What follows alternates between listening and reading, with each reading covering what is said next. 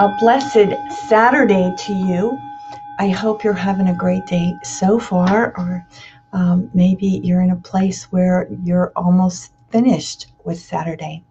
Thank you for joining us in prayer today. And the Gospels always make us think, right? The Gospel of Mark, chapter 2, verses 13 to 17. Let's listen to the word with open hearts. Jesus went out along the sea. All the crowd came to him, and he taught them. As he passed by, he saw Levi, son of Alphaeus, sitting at the customs post. Jesus said to him, "Follow me." And he got up and followed Jesus. While he was at table in his house, many tax collectors and sinners sat with Jesus and his disciples, for there were many who followed him.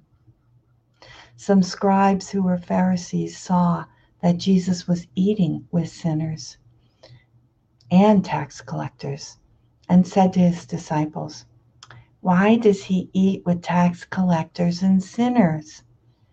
Jesus heard this and said to them, "Those who are well do not need a physician, but the sick do. I did not come to call the righteous, but sinners." The Gospel of the Lord. Praise to you, Lord Jesus Christ. So many of you may ask yourselves, why does Sister Mary Martha read the Gospels to us every day? Because of the first reading today, which I'll read just a snippet. It's from the letter to the Hebrews. And in it, we read, "The word of God is living and effective, sharper than any two-edged sword, penetrating even between soul and spirit, joints and marrow, and able to discern reflections and thoughts of the heart. No creature is concealed from him, but everything is naked and exposed to the eyes of him to whom we must render an account." So those words, the word of God is living and effective. And yes, my brothers and sisters, that's why I read you the gospel every day. And I read it myself every day because I need it to be in my life, living and effective in my life. And we see that the scriptures today in Mark, Jesus is going along the sea and he sees this tax collector, one of the most hated people in the town by the people of Israel. Why? Because he represents the Roman government. He takes taxes for the government and he takes a little extra for himself. So he's making money off of this, and sometimes way more than he should have. But Jesus calls him. He says, "Follow me."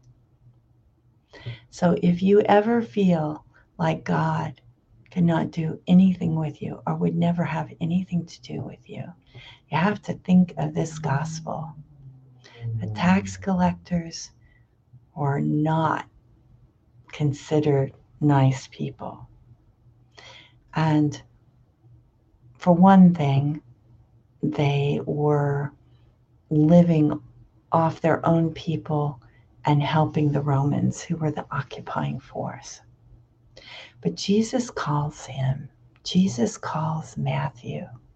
Matthew must have looked at him and said, "Who, me? You're a rabbi. What do you want me?" But he did. He did. And he wants you.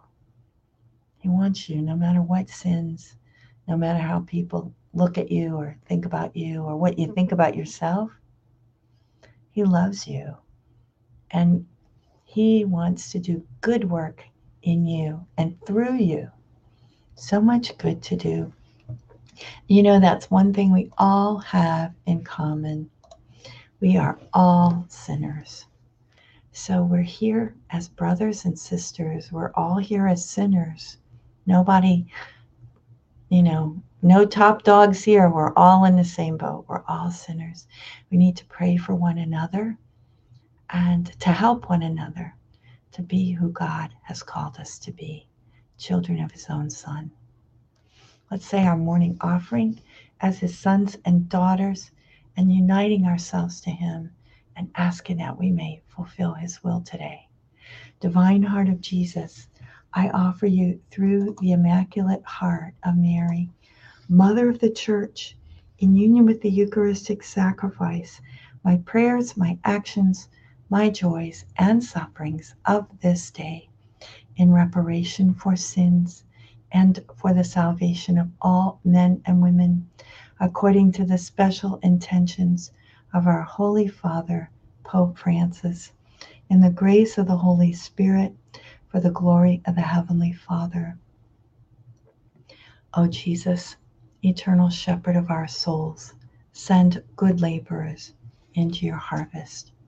Thanks for joining me today. I see Mila and Marilou are here, Maravik, and so many of you, Norma, Erin, Rose, and Jean, Margaret, Lisa, Gloria, Roseanne, Kathleen. Thank you for joining me, and we pray for all of you, for all your intentions. Oftentimes, Linda Capiti is here. She has COVID, and we need to keep her in our prayers that she recovers soon. We're praying for all the sick and for all those you love, asking God's blessing on us all. In the name of the Father, and the Son, and of the Holy Spirit, amen. Thanks so much for joining me. God bless you.